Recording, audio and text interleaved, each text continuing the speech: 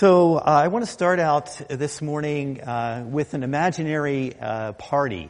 And we've been in the book of Habakkuk. Oh, sorry. Anthony's telling me to take off my mask. So I got so used to it being on. We're in the book of Habakkuk, and Habakkuk is a book, short book, one of the minor prophets. And I wanted to start today by this imaginary setting. You're invited to a party, and this is before COVID-19, so you could actually kind of move around the room and talk to people face to face. And if you're an introvert like me, usually what happens is there's this internal conversation that you really ought to go over and talk to somebody. So you go over and talk to somebody who's standing in the corner, and because you don't know what to say to them, you ask a benign question like, what do you do for a living? And they say, well, I'm in corporate acquisitions. And you think, well, where do you go from there? You know, that doesn't give you much of an opening. If somebody said that they were a rodeo clown, there's a lot of questions that you could ask. You know, like, do you make sure that the barrel's big enough for you before you get into the ring or something like that? But acquisitions, what does that actually mean? Well, if you're like me, you'll go home and you'll look it up. And this is what it says. An acquisition is when one company purchases most or all of another company's shares to gain control of that company. Acquisitions, which are very common in business, may occur with the target company's approval or in spite of its disapproval. And that got me to thinking, if there is disapproval by the company that's being acquired, what does that do to the employees that are there? And I can think of a number of different things. One of the things that they might worry about is whether they're going to have employment anymore. Will they have the same kind of benefits that they always had? Those people who are in leadership positions, will they lose that leadership position and be demoted? Or maybe they just simply will lose their jobs, period, and have to move away. And what about the motivation for working in that company? Maybe they join that company because of what that company does. And all of that motivation may be lost. Maybe even the name of the company will be wiped off the face of the earth and no one will hear of it again. You know, God is telling Habakkuk in this book that we've been reading that the Babylonians are about to acquire Israel. There were reasons why the Israelites were acquired by the Babylons. From the Babylonian perspective, they were simply an empire that's trying to get bigger, to get wealthier, to be able to take over more of the earth. Wealth was a big motivation for them.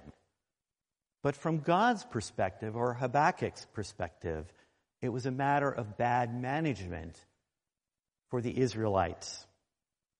They were focused on their own goals. The rich were getting richer. They were taking advantage of the poor. It was systemic. And they were not following God and were not giving glory to Him. They weren't worshiping God with all their heart and soul and mind and strength. And this acquisition that was going to happen was definitely a hostile takeover. So what are the fears that Habakkuk's fearing during this time? He's fearing a loss of mission. The Israelites were there to give glory to God, and if they were taken over by the Babylonians, they could no longer do that. There was a loss of identity as the people of God. If they could no longer serve God in their own country, what does that mean to be a covenant people when they're not together? There's the destruction of their faith as they knew it. The temple would be destroyed by the Babylonians. It was knocked down stone by stone and then burned with fire. And then they were going to be exiled, living as a stranger in a foreign land. Now Habakkuk had originally been in favor of a little justice action by God. The rich had taken advantage of the poor, as I'd said earlier, and it was systemic. It was written into the legal system. And there is the blood of injustice in the streets of Jerusalem as people are taking other people's lives for their own good. Most of the common folk had been enslaved. We learned that from the prophet Jeremiah. And then there was idols and witchcraft all over the city. But a wholesale takeover by another nation was not what Habakkuk had in mind. Babylon was violent, merciless, cruel, brutal, cold-blooded, savage, vicious. You can go on with as many adjectives as you want. You get the idea. And they would be gobbling up all of the nations in the region of Israel and terrorizing all of their people. Not just those who were in control, but also women and children, the weak, the vulnerable, as well as the politically connected. The Israelites have no foundation for any complaint, however. God is simply doing what he always promised that he would do. And going back to the book of Deuteronomy, when he gave them the law, he said that if they disobeyed the law, if they were not faithful to the covenant, then God would exile them to another country. And that's exactly what's happening now. To Habakkuk, the cure is worse than the illness. The punishment is greater than the crime. You know, the Babylon event in the Old Testament reshapes the way biblical people see history. For the Israelites, the great act of redemption was for God to take them out of Egypt and bring them into the Promised Land. But with the Babylonian exile, the people were moved away, and Babylon actually becomes the representation for everything that is evil and wicked in the world. So much so that in the book of Revelation, it is Babylon that has to fall before Jesus returns again. It represents all the wickedness and sin and corruption, human and otherwise, in the world. And as Habakkuk looks at the rising of the Babylon Empire, he cannot see beyond it. He's simply looking out and wondering what is going to come next. It's the end. And God said to him, as Anthony talked about last week, wait, there is something coming, but in the meantime, there's suffering. Now, not all the suffering that we experience in our lives is a result of sin, as it was for the Israelites here. But many times it is the result of thoughtlessness or a rash word or a rash action that we didn't think through. And the result of that is often fear of the future, helplessness, anxiety, hopelessness in our lives. Our sin is not a light thing. We're promised that anyone who turns to the Lord can be forgiven through the blood of Jesus Christ on the cross. But at the same time, the relationships that we have with one another frequently cannot be healed. And sometimes they are never healed this side of the kingdom.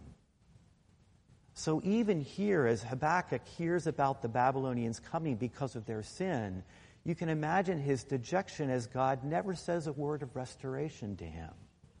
He simply says that it's coming. But God does address the fate of the Babylonians in the passage we're going to read this morning. All the nations that were once overcome by them will one day taunt the Babylonians because of her fall. They will ridicule her king, treating him with scorn. And this is what Habakkuk writes down as God provides him the words about the future of Babylon. Now, we're going to read a lot of words here in chapter 2, and Hebrew poetry is not easy at its best, but I want to try to help us to walk through this together after we read the passage. So let us read it together. It's Habakkuk 2, 6 through 20. You can follow on the screen or in your Bibles. This is what Habakkuk, what is written in Habakkuk. Shall not all these take up their taunt against him?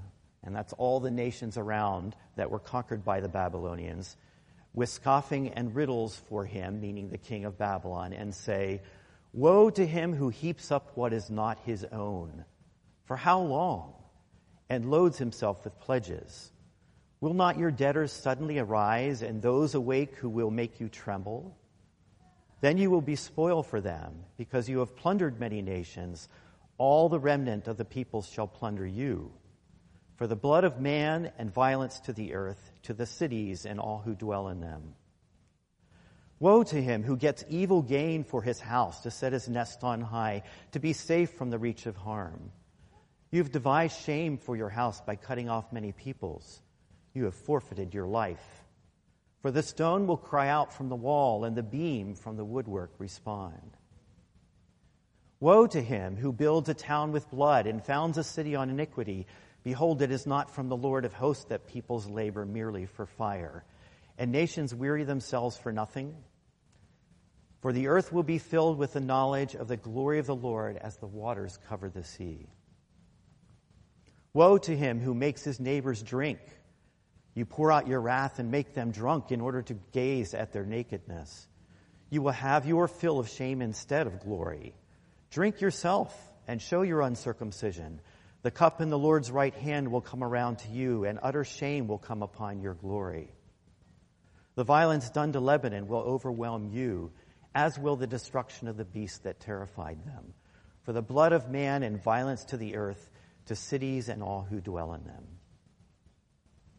What profit is an idol when its maker has shaped it? A metal image, a teacher of lies.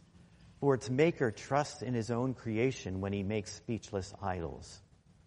Woe to him who says to the wooden thing, awake, and to silent stone, arise.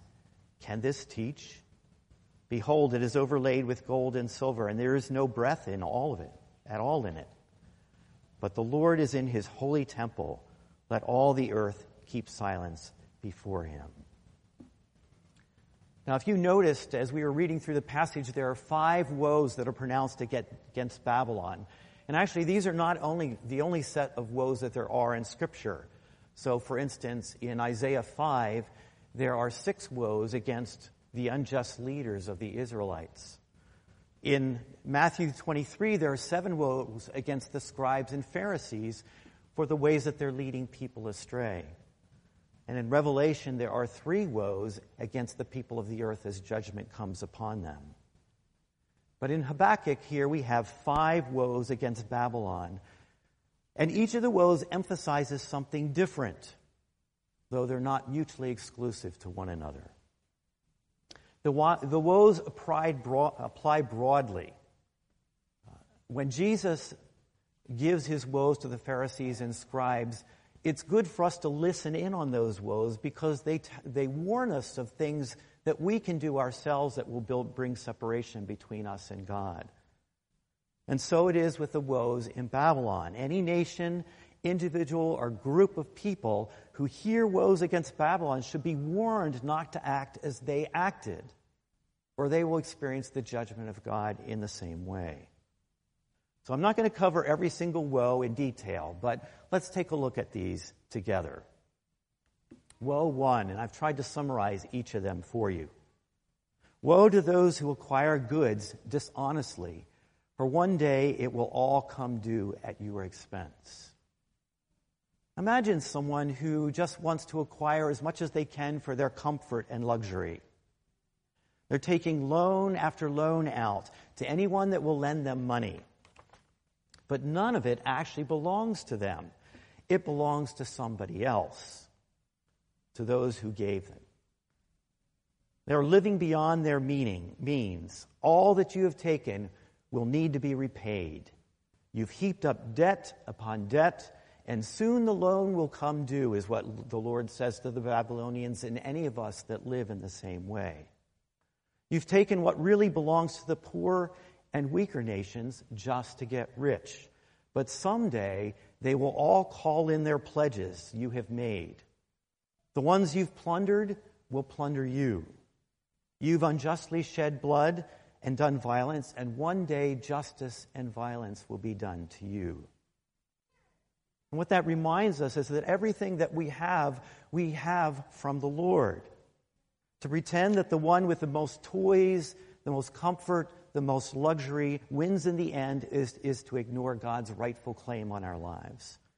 Especially if we do that to the detriment of those that are weaker than us, which almost ultimately we end up doing simply because of the systematic way that sin works its way into our cultures. Woe 2 Woe to those who seek to make themselves and their stolen riches secure, for security is a delusion. The nature of amassing wealth leads us to make this wealth secure. So we put locks on our doors and windows. We store our money in a bank. We buy sophisticated security systems for our houses. We protect ourselves digitally. Not that any of these are wrong in themselves, unless what they're revealing underneath is a heart that believes that security measures will save us in the end, rather than the Lord. The house of the ruler of Babylon seeks to secure his legacy, to make it as safe as an eagle's nest, which is in the cleft of the rock where no one can reach it. And if you know anything about history, in Nebuchadnezzar's age, who was the king of Babylon when they conquered Israel, there was purportedly a defensive wall around the palatial complex that was 136 feet thick with stone and earth. But God says that the stones of the wall will cry out because of the violence that the Babylonian armies have done. They've acted in injustice and violence, so they will be on the receiving end of violence and be destroyed. Woe 3. Verses 12 to 14. Woe to those who seek to build empires by violence and power, for it will all go up in smoke. You know, it takes an enormous amount of energy and strategy and design to build an empire. Whether it's a personal empire that you build for yourself or whether it's an empire for a nation. You can put all your effort into it, obsess over it, be as busy as you want to about all of it, but none of this can keep it from falling. So we ask ourselves, what are we working for in our lives? Are we working for our own personal empires? If it is anything less than knowing Christ and making him known, it will be considered wood, hay, and stubble by God. Paul gives us a warning in 1 Corinthians 3. He says, "For no one can lay a foundation other than that which is laid," and that's the foundation of God's kingdom, which is Christ Jesus. "Now, if anyone builds on the foundation with gold, silver, precious stones, wood, hay, or straw, each one's work will become manifest, for the day will disclose it, because it will be revealed by fire, and the fire will test what sort of work each one has done." So as we build our empires, we need to be reminded of Jesus' words in Mark 8. "For what does it profit a man to gain the whole world and forfeit his soul? All this sound and fury of kingdom building ends in nothing," is what Habakkuk's words say. They're futile. It will all go up in smoke. The Babylonians burnt the cities that they conquered, just as they did Jerusalem when they were there. And so their work will also be burned up. And as if there's an answer to all this kingdom building, Habakkuk calls the Babylonians to recognize that God ultimately is the one that lasts. And so he quotes these words from Isaiah 9:11. "For the earth will be filled with the knowledge of the glory of the Lord as the waters cover the sea." God's kingdom is the only kingdom finally established in mercy and justice for the sake of the humble and weak. Woe 4, verses 15 to 17. "Woe to those who seek to shame others, for they will be utterly disgraced." The picture of it is of someone who's trying to get another person drunk. And the reason they're getting another person drunk is because they want them to do the things that they want them to do, often to the public shame of the person who drank. There's a lot of talk of cups of wrath in the Bible, one of them being here. Babylon makes the other nations drink their cup of wrath to shame them. But God also has a cup of wrath reserved for Babylon, and all that they intended to do to others will be done to them. Psalm 75:8 says these words, "In the hand of the Lord there is a cup with foaming wine, well mixed, and he pours out from it, and all the wicked of the earth shall drain it down to the dregs." One of the contemporaries of Habakkuk was Jeremiah the prophet, and one of the tasks that God gave Jeremiah the prophet was to go to all the neighboring nations around and give them the cup of wrath to drink from the Lord, and finally to give it to Babylon itself and to drink that cup. And this is what he writes in chapter 25 of Jeremiah. "And if they refuse to accept the cup from your hand to drink, then you shall say to them, 'Thus says the Lord of hosts, you must drink. For behold, I begin to work disaster at the city that is called by my name. And shall you go unpunished? You shall not go unpunished. For I am summoning a sword against all the inhabitants of the earth, declares the Lord of hosts.'" And so with Babylon or any other earthly kingdom. Woe 5, verses 18 and 19. "Woe to the one who trusts in idols, and their strength is your for their strength is your weakness. When you make an idol and you rely on it, you're simply relying on yourselves, says the Lord. What made it a god is us. Can it teach us anything that we don't already know, or teach us anything that we don't make it say? Idols may be coated with silver and gold, and they look glorious, but they're only impostors, is what Habakkuk writes. Idols lead us away from God. They preach self-reliance. And every time that we are reliant upon ourselves, we are building an idol. It cannot save us. It cannot do anything on its own. In reality, we simply make ourselves slaves of the very thing that we built. We do all we can to make it appear to have life, but it has none. It has no energy, and no matter how much we work at making it strong, it will all come to nothing. So Derek Kidner writes, lifeless idols approached in clamor or silent, while the living God approached in silence and reverence speaks.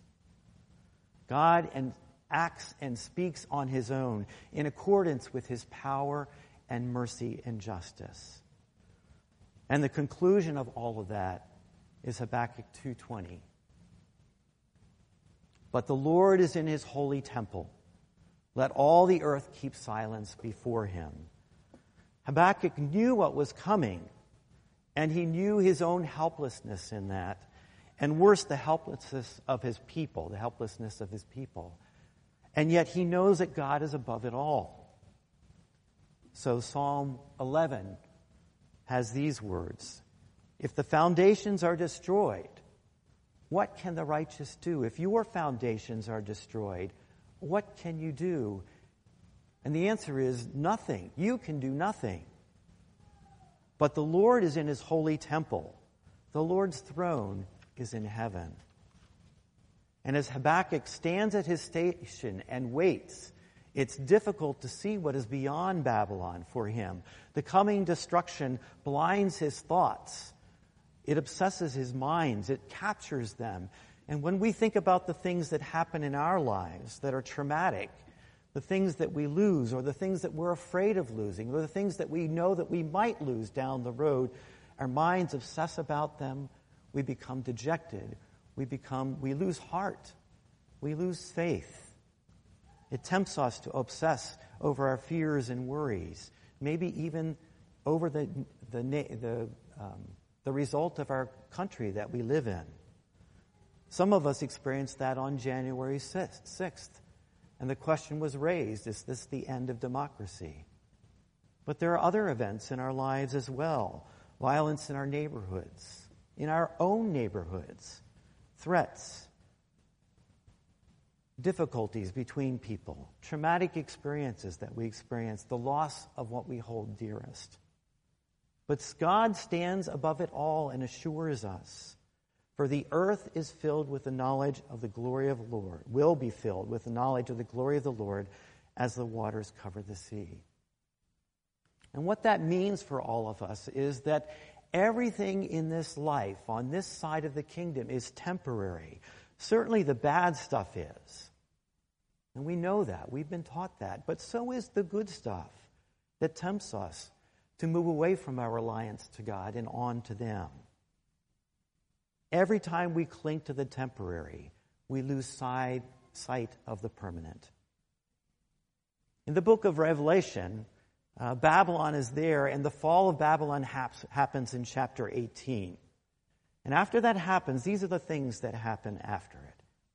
When the smoke clears, we see the marriage of the Lamb to his people, to the church. We see the rider who is faithful and true, who comes on his white horse, who is Jesus Christ, the conqueror over all.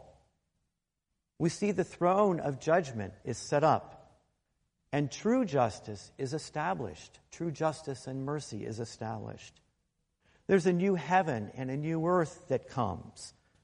And then there's the new Jerusalem that comes out of heaven, which is there and has no temple in it because God actually lives within the midst of that city. And we're encouraged.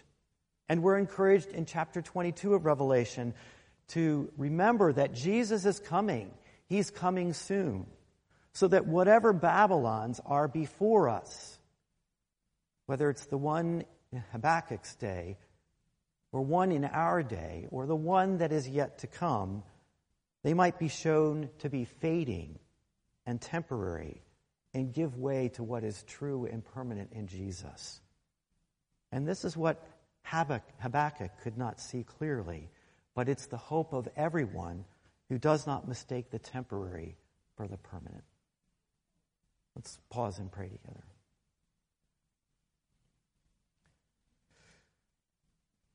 Father, we recognize that our own hearts quickly move to believe the things that are of this world are permanent. We ask, Father, that you would remind us that whether we thrive or whether we are failing, that you are behind it all, that you will establish your kingdom, that the glory of the Lord will fill the earth as the waters cover the sea, and that you are in heaven and you stand above it all. Lord, guide our hearts and our thoughts as we face the difficulties in our own lives and work your will out in them. We pray in Jesus' name. Amen.